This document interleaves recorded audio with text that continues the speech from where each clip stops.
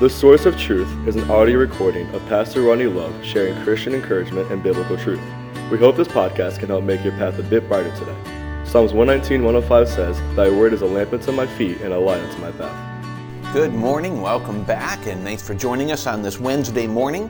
And we're glad you're with us as we continue in our study of the Source of Truth, which of course is the Word of God. And here this morning we're going to start. We finished Philippians yesterday, and Lord's kind of laid a passage on my heart for the last couple of days, and it's a bit of a longer one, but I think it's a great passage to look at. We're going to be in the Old Testament in the book of Job. And I think Job is a great book because it helps us to be able to see so many aspects. One, when you first look at the book of Job, you're going to look at a story where, well, it just doesn't seem to make sense or seem to be fair what's happening to Job. And frankly, you would agree it's not.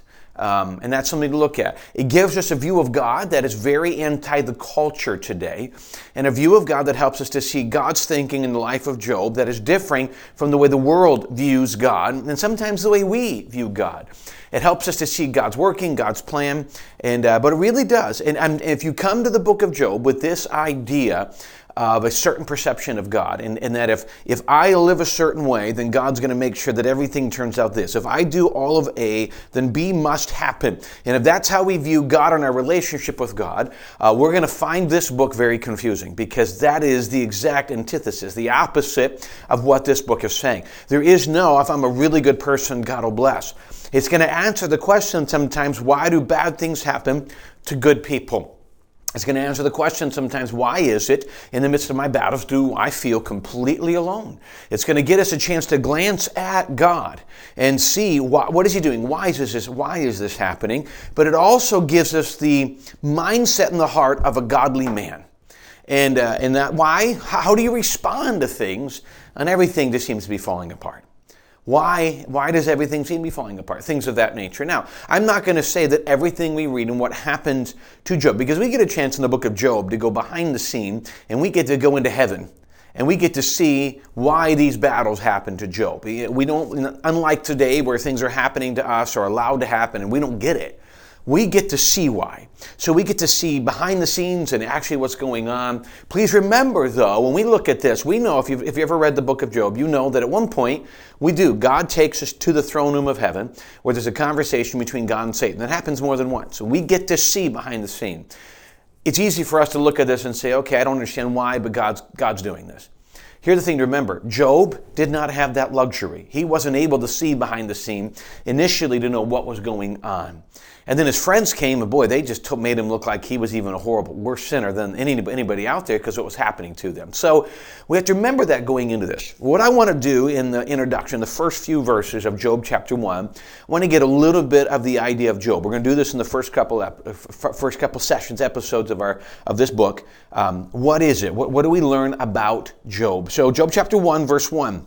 The Bible says, "There was a man in the land of Uz whose name was Job, and that man was perfect and upright, and one that feared God and eschewed evil." Now, let me give you a couple things on some of the words used here. They were translated from Hebrew, and the translations we don't always use. They don't mean the same they do. Like the word perfect does not mean perfect in our day. We think perfect as great, no flawed.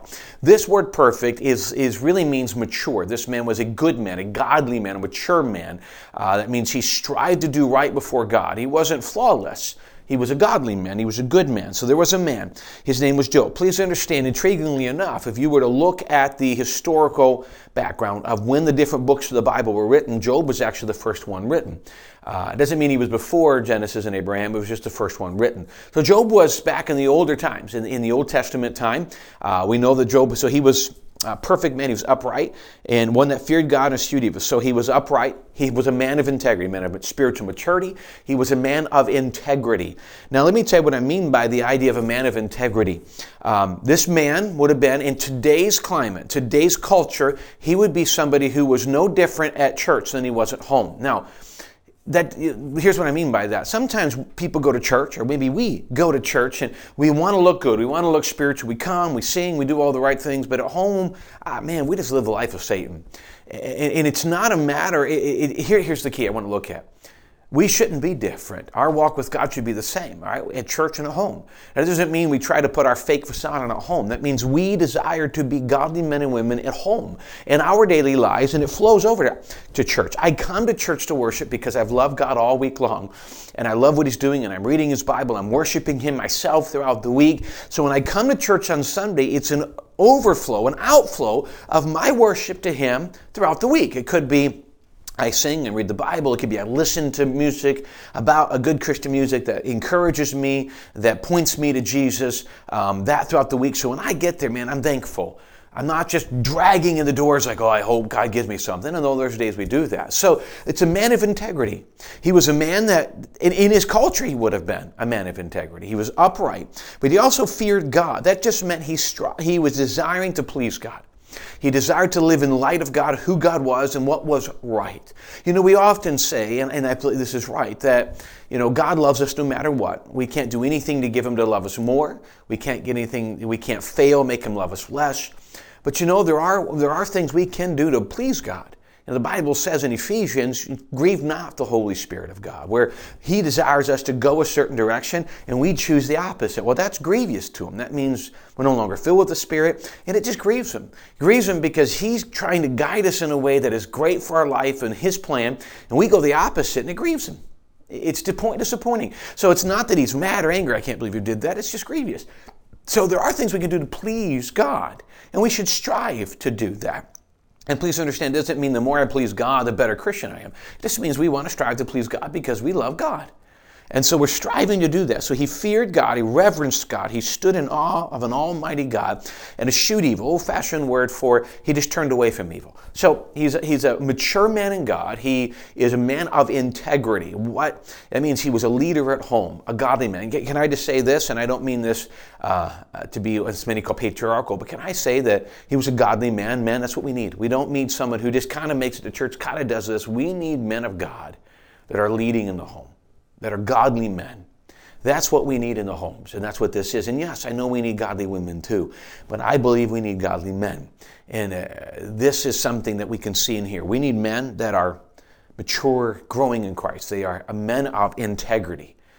They're not hiding and doing something different when no one else is looking. They fear the Lord. They love God. They reverence God, and they turn from evil. That means they make practical decisions every day to stay away from evil. The temptations that come, came to Job and come to us.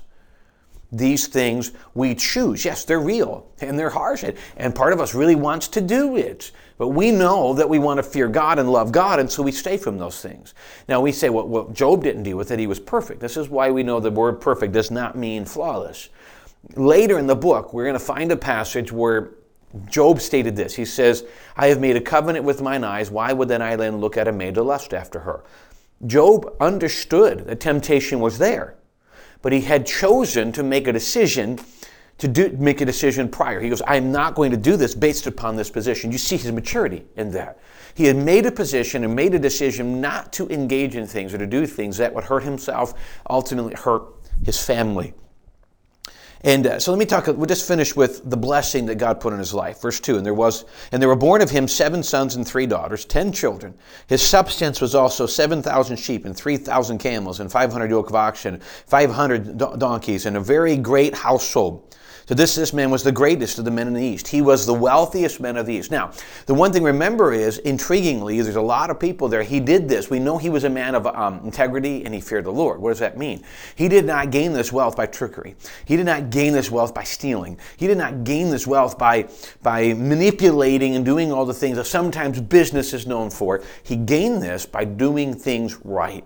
And God blessed him as a result of it. And that can be done today in a crooked and perverse world. That can still be done today.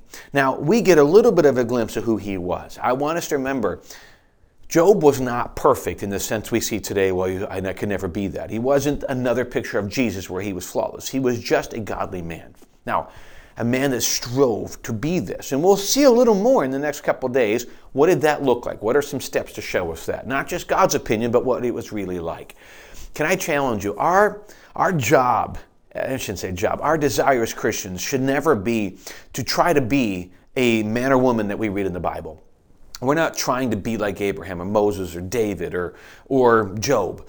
We're trying to learn from them. God placed them in there not so that we can emulate a person, because if you do that, then you start emulating Samson. You emulate people you shouldn't want to in that area. What we see is these men and women of Scripture are no different than us. And so what we learn from this is what we can grow. How can we become this? What he's painting a picture that is doable today. He was not flawless, but he was godly. And that's what we're striving for. But really the book of Job helps us to understand what in the world's going on. What is going on? How, as we look into this, how can these horrible things happen to such a godly man? And that's what we're going to look at over the next few weeks as we evaluate, probably a couple months, as we evaluate the book of Job. Thanks again for joining us this morning as we begin an introduction into this new book. I hope you stick with us. I hope you share this to other people if it's encouragement to you. Again, if you're watching this today or watching it on YouTube or Facebook, you can also catch it through audio format. You can go to Spotify, Apple, iTunes, or Apple Podcasts. You can find it in Google Podcasts, pretty much all the Amazon. You can find it. Don't look under Bensalem Baptist Church. You look under Source of Truth. Source of Truth Podcast. That's what it's called in the audio format, and you'll be able to find it there, and you can listen along. There's hundreds of other ones as well. You can go through other books of the Bible through audio format. Thanks again for joining us today. We greatly appreciate the privilege to be part of your day. Hope it's a help, and we'll hope we see you again tomorrow.